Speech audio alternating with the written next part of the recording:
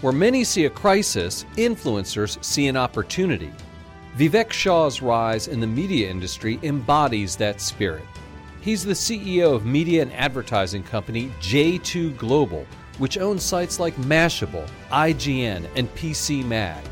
With over $1 billion in annual revenue, J2 is a fast-growing player in an industry that often makes headlines for layoffs.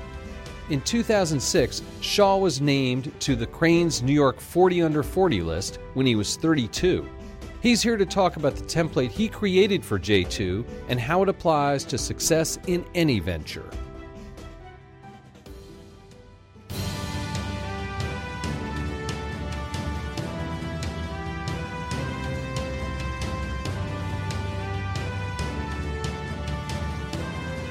Hello everyone, I'm Andy Serwer. Welcome to Influencers and welcome to our guest today, Vivek Shah, the CEO of J2 Global. Vivek, great to see you. It's great to be here, Andy.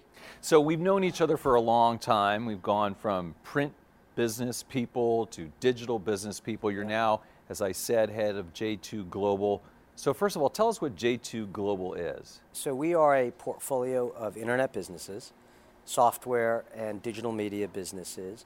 We operate over 45 brands like Mashable, IGN, Humble Bundle, Viper, iContact, and really brands that are sort of guiding the shift from analog to digital. So where you started, right? Going from the analog world to the digital world.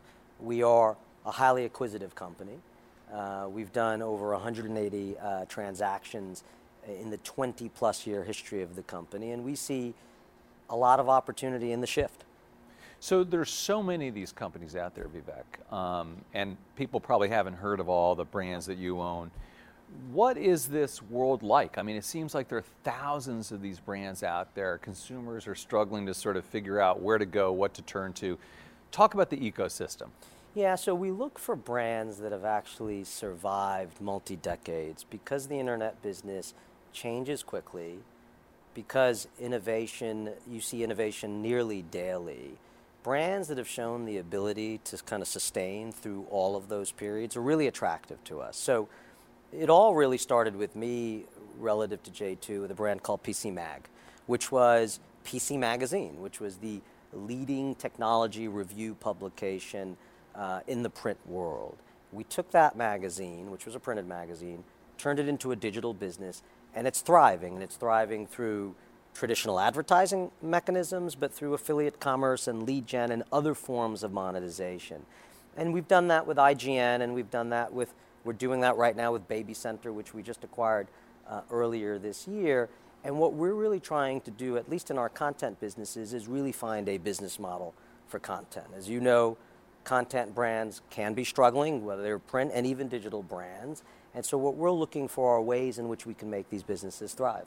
I want to talk about that business model in a minute, but first, I mean, in a way it seems like you're trying to roll up the ocean. Yeah. Right? There's so many companies out there, like how do you decide what to get? You talked a little bit about something with potential, but you know, is there endless opportunity? What's your total addressable market? Well, I mean, it is endless, but the way we go about evaluating acquisition opportunities, and it is a systematic and programmatic approach to sourcing, evaluating, diligencing, transacting, and then integrating these companies into ours. I mean, this is what we do. If you asked me what is the single great competitive advantage of the company, it's that acquisition system.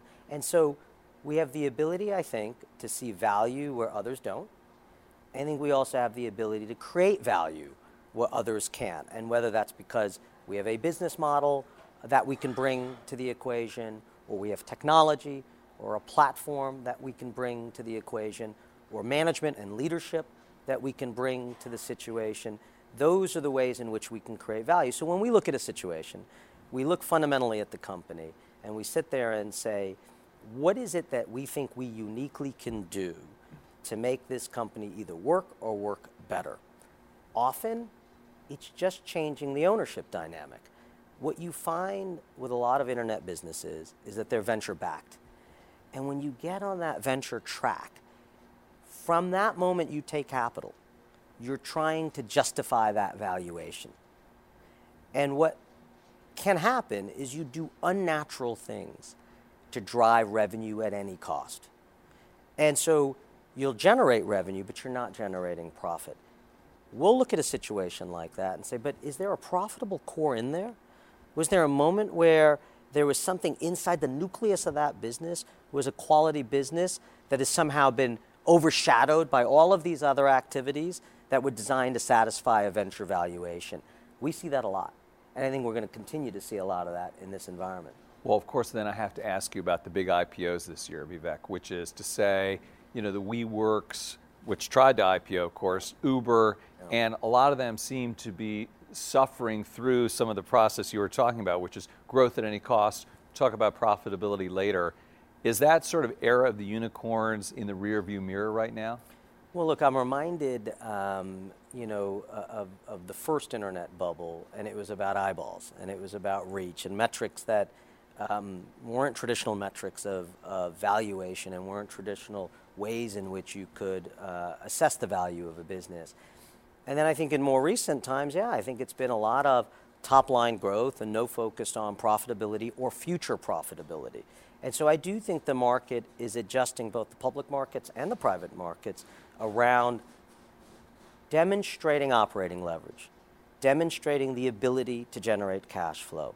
You may not have to do it right now, but you have to demonstrate a path to profitability and then a path to profitable growth. And so it may be that our time has come, because for the last few years it's been sometimes challenging to run a business in the traditional way, where we're very focused on our margins and we're very focused on our free cash flow and building on our free cash flow, when the market seemed to be valuing revenue growth at any cost with revenue multiples. I do think we're starting to see that pendulum swing. I mean, did you get companies that would come in and pitch you and say, don't worry about profitability, we're just growing like crazy and we've got all these ways to grow, right? Absolutely. And then you'd go into the unit economics of the business and say, well, wait a minute. If you're spending $1 to make 75 cents, at what point do you get to profitability?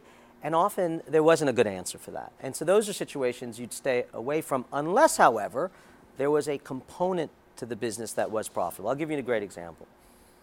We bought a company called Mashable, big technology, digital culture site. When Mashable launched, and for much of Mashable's early history, it did very well. It was a profitable business and it was cash flowing. It then raised money at a $250 million valuation and started to move into a lot of non-core areas, to the point where once they had burned through all the capital they had raised, they were losing $16 million a year. We look at a situation like that and say, right, but there was a profitable business there once. Can we reclaim that business? And today that business makes $8 million a year for us. What did you pay for that business? So we paid probably under $50 million, $40 to $50 million for that. As opposed to the 250 valuation. Correct. And we're in it basically, 5 times earnings, which is what we look to do. And how sustainable is that run rate at Mashable? I look at Mashable, quite honestly, Vivek, and I'm just, what is it? What's its consumer mission? It's got a lot of different things going on there. Well, I think we've narrowed that. I think maybe the view, the experience you had with Mashable was the older Mashable, and the Mashable prior to our ownership, which is only in the last couple of years, where it was trying to do too many things and where, the brand was getting stretched in ways that it didn't need to be stretched. But to answer your question on the long term, the way we look at this is, at least within our portfolio, we now have the business at a stable, strong cash flow position. I'm not looking for it to grow strong, high double digits or triple digits. It doesn't need to do that. It's inside of a portfolio of businesses, each of which is, has its nice quantum of organic growth, but we drive a lot of our growth in finding the next Mashable. So what is Mashable today then? What, from a consumer standpoint? To me, it's digital culture. It's anything that has to do with digital culture. And that's social media, that's the internet, it's TikTok, it's Snap, it's all of those pieces. And there's an audience for that, understanding how to navigate digital culture, how to use these new platforms, how these platforms themselves are evolving. So you're kind of the digital media guy who cares about profitability. Yes. That's kind of like an unusual animal, right? Yes. I mean, not just one of these great guys, right? Yeah. So do you get pitched dozens of companies every week, or what is that like? Yeah, so we are we're fairly well known as an acquirer. You can't do 180 acquisitions and $3 billion of acquisitions and not be known within both digital media and software as a buyer. So we do get a fair amount of inbound.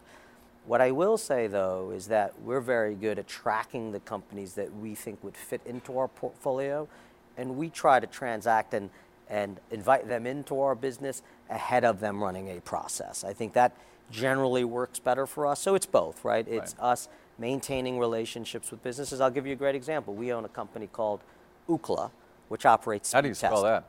Ookla. Of course. So you may not know the company, but I bet you know their application. So they own Speedtest. We own Speedtest. It's on 300 million devices worldwide.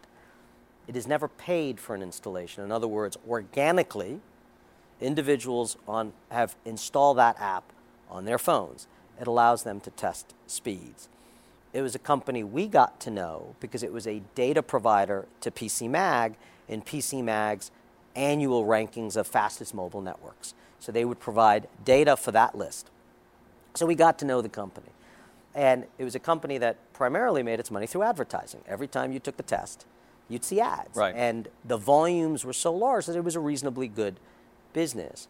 What we were able to do is say, but wait a minute, you have the single best crowdsourced view into the quality and status of different broadband networks around the world. You know mobile networks, you know fixed broadband networks.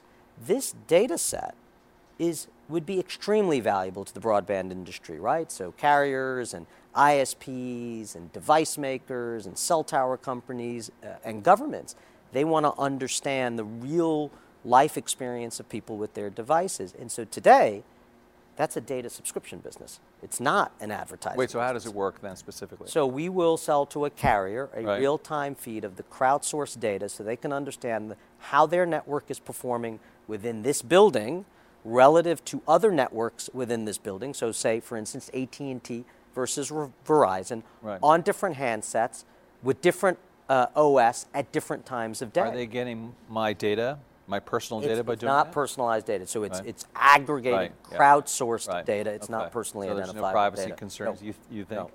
And so let me ask you just more And we should about... talk about privacy later because we view that as a big business opportunity. I'm sure it is. Let me ask you more about the business model that you guys espouse. And it sounds like it's a mixed one, Vivek. So in other words, you're not just doing ads, you're doing lead gen, you're doing subscriptions. How does that all work? I mean, it's great to hear that because I think obviously advertising is just a spiral down the drain, particularly banner ads, for instance. But how do you decide what the mix is? So it starts with, as a company, we value highly recurring revenues. And so the two principal ways in which we make money are subscription, and that's understandable from a highly recurring revenue point of view. Yeah. And the other half is advertising, but our advertising business is different. It's not delivering impressions as much, which is sort of the traditional banner advertising that you talked about. It's generating customers. It's being able to generate actual transactions, generate leads, and we do that because we operate really endemic content businesses, right? So this is tech vertical, gaming vertical, healthcare vertical are our primary verticals. We're not horizontal. Most of what we do is service journalism. It's not news journalism. Right. And we see different monetization characteristics with service journalism. And so if you look at this advertising business, because we have endemic advertisers for whom we're delivering customers, our advertising business is 90% recurring. Right. It's the same customers. And so we love the stability that comes with that. We're not starting from zero every year in our advertising business. It's like a subscription business. And you know, that may not sound so sexy out there. It's not, you don't have tons of brands that have, you know, huge name recognition. On the other hand, your stock is up 4x over the past 7 years. And why is that? Well, I think we're executing. So we've had 19% revenue growth over the last 5 years. We've had 17% earnings growth. We convert about 69-70% of our EBITDA into free cash flow. We take that free cash flow and we largely deploy it for our acquisition program. And then are able to continue to build on our cash flows. It's kind of a flywheel. We run our businesses for cash.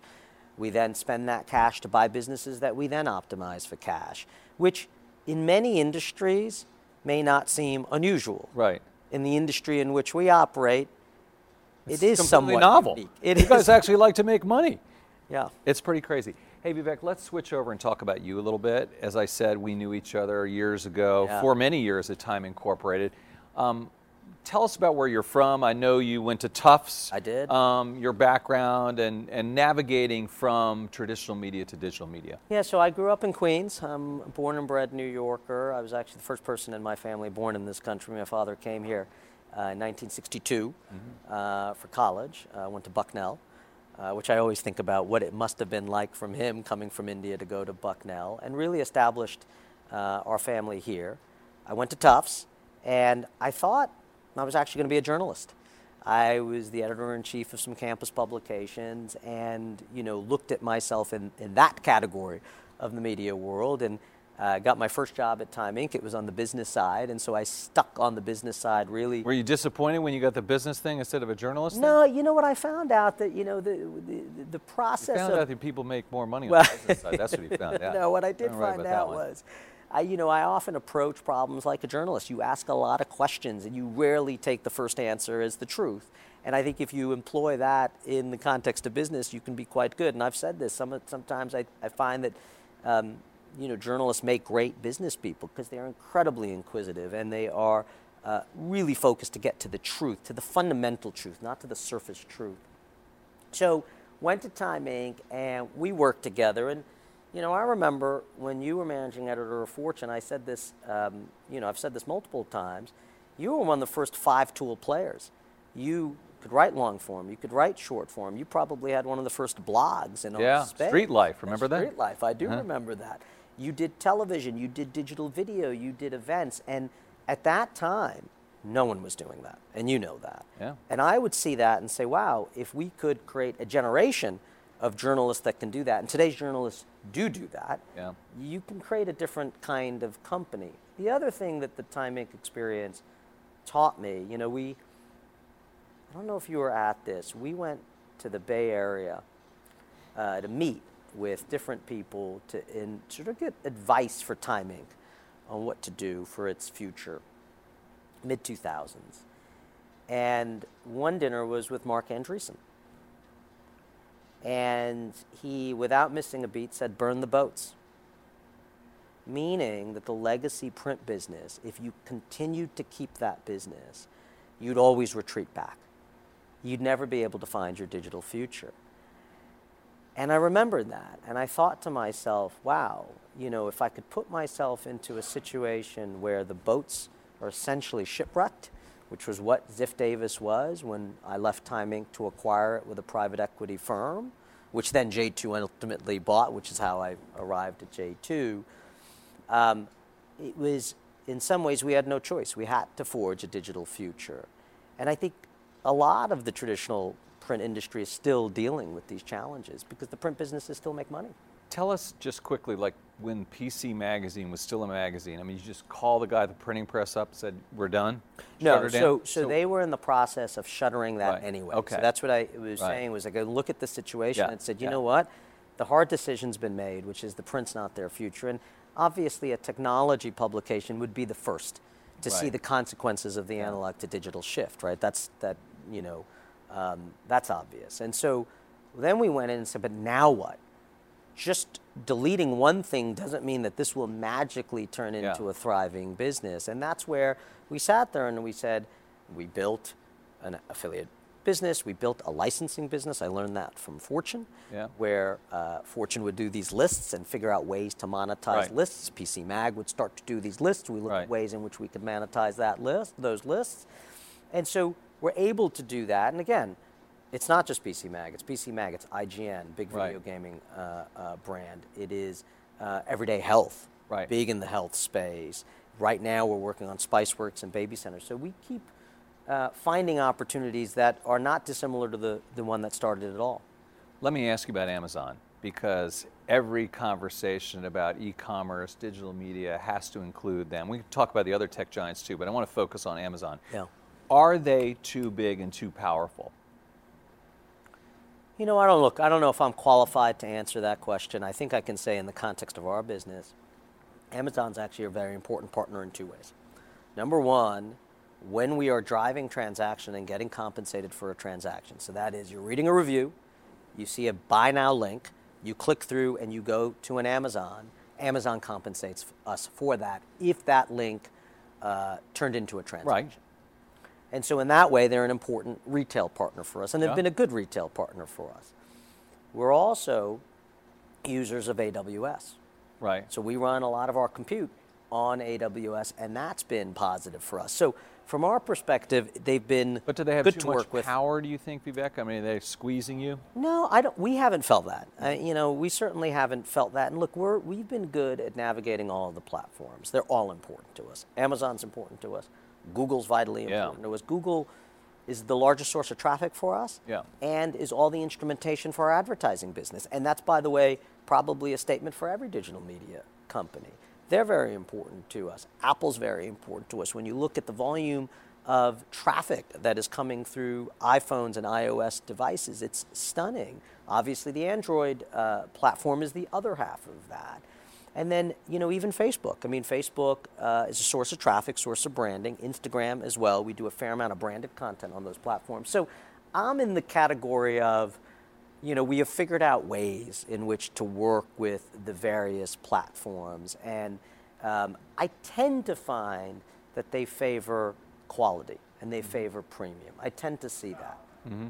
Hey, the business model you were talking about being applicable to verticals, you said.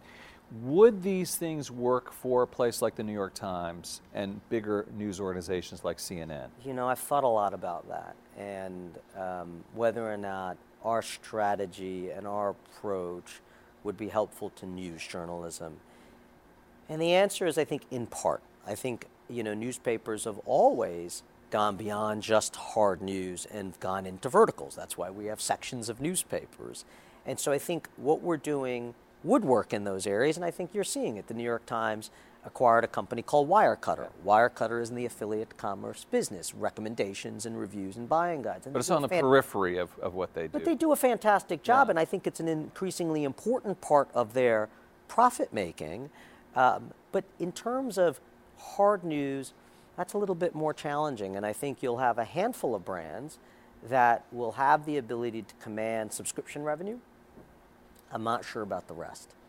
And that's a challenge. And so, I don't have the answer to that. I think societally it's an important question because you don't want hard news journalism to suffer at all. The Fourth Estate is incredibly vital and important. I think we have parts of how to help with that, but the core of it is still a question mark. Let me ask you about being a CEO and politics. How responsible do you feel to speak out in terms of what's going on in the political realm? I don't feel that I need to speak out. I feel more that I need to manage our company in a way that is consistent with, the values of a responsible corporation. And so embracing diversity and inclusion, understanding our environmental impact. These are things that I think in the behavior of our company, I can influence the most. I also think editorially we can be influential. Now, I'll never tell the editorial teams what to do, but I'm proud of the work that they do. Take Mashable runs its Social Good Summit every year, and it's impactful, and it's there to really frame important dialogues. It's not a moneymaker for us, but it has, I think, societal import. We have a business called Humble Bundle. Humble Bundle gives tens of millions of dollars of money to charity. It's part of what it does. And so we are foregoing profit in our own business to be charitable, and this is a way for people in the gaming industry, both publishers and gamers, to be charitable. So I think those are the ways in which we try to influence things. I don't think our company is at the center of a lot of the social and political issues that go on. I'm not called in to offer, an opinion, and I'm careful because I understand that we have a diverse workforce. We have 3,100 employees. Not all of them think the same ways, and we have 4.6 million subscribers. We have over 1,100 advertisers. We have shareholders. We have analysts. We have our board. We have a lot of stakeholders. And what my promise to all of these stakeholders is that we will manage ourselves in the best way that we can. And that's where I feel like I can make the most impact. As a leader, though, and as a highly compensated leader, do you have concerns about polarization in this country and inequality? I mean, I've always had those concerns. I grew up, in a very different way than the way, I get to live today. And I've seen challenges in our society where, it can be a struggle. It's not an equal playing field. It's just a fact, right? And everyone might be running the same race, but we have all very different starting points. And I think every leader needs to understand that. I think empathy is an incredibly important characteristic of any leader, and looking for ways in which, for those where the starting points are dissimilar, how do you make it an equal race? How do you ensure that? I think that's a vitally important thing for anybody to be thinking about, and use any platform they have to address the issues. Supporting anyone for president yet? I don't talk about politics. And you know what? I will tell you that, look, I think that at the end of the day, I love that we have a political system like we do, where you've got candidates from all realms who can and run. And it's a process where I'm enjoying seeing my children engaged. They're now getting to the age, they're still young, but they're watching, they're trying to understand the process. And as long as the process has the integrity with which it needs to have, then I think things will work themselves out. Our last question about politics, V. Facebook ads, they say they're political ads, they'll allow lies, mistruths by candidates. What do you think about that? So I think we have to make a distinction. I think a lot of people need to define advertising. And I think the challenge is what is most problematic are ads posing as articles that then can be amplified through the advertising system inside of social media. I think that's a problem, because I think people think they're reading content, journalism. It's not ads that are clearly ads. I think that's the issue. And so you'll remember when we worked together, we went through great lengths to make sure people understood what's content, what's journalism, and what's an ad. And I think in these platforms, they're getting conflated. That's the issue. And that, I think, needs to be addressed. Awesome. And finally, Vivek, this show is called Influencers, so I'm wondering if you've given any thought, you're still a young guy, but in terms of your legacy and how you'd like to use your influence on the world. Yeah, I think a lot about these brands, often who are struggling, that we're able to revive and put on a path to long-term viability and sustainability. We employ a lot of journalists. We employ a lot of programming people. We want to see them continue to succeed. So making sure that these sometimes once proud brands are back in the position that they need to be in means a lot to me. It means a lot to me that these have not gone by the wayside. And we both have seen brands that have diminished and are either no longer in existence or a poor version of their former selves. So I feel really strongly about that. Also, I feel like as long as we're able to make impact in some of these key pillar areas that we talked about, that will matter to me. But to me, it's just we've also got to create a great experience for all those stakeholders, right? That's what it's about. I want our employees to have a great experience. I want our shareholders to have a great experience. I want everyone involved to have a great experience with the company. And I think every company should be run that way. Quick follow-up question then. Yeah. What do you think about what happened to Time Inc.? Does that surprise you? Sad? Happy? It's interesting. I learn a lot from it. I think when we were at Time Inc., there were a number of ideas that we couldn't execute upon because the cash flows of Time Inc. were used in other parts of Time Warner. I remember well. And so when you're hamstrung, when the cash that you create cannot be used within your businesses and used in another business, I think you're playing with one hand, possibly both hands tied behind your back.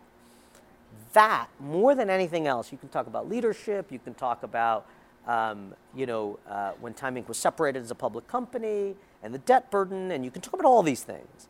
But in the end, when you couldn't use your own cash flow to change the dynamics of your business, I think you made it nearly impossible for it to succeed in the way we would have liked to have seen it succeed. Having said that, there's some really great brands. There's some are, they're scattered about now in different ownership groups. I'm really interested to see where Fortune goes and where Time goes and Sports Illustrated goes. Those are brands that I love, that I know you love, and I hope they thrive. All right, we're going to leave it at that. Vivek Shah, CEO of J2 Global, thanks so much for joining us. Thanks, Andy. I appreciate it. You've been watching Influencers. I'm Andy Serwer. We'll see you next time.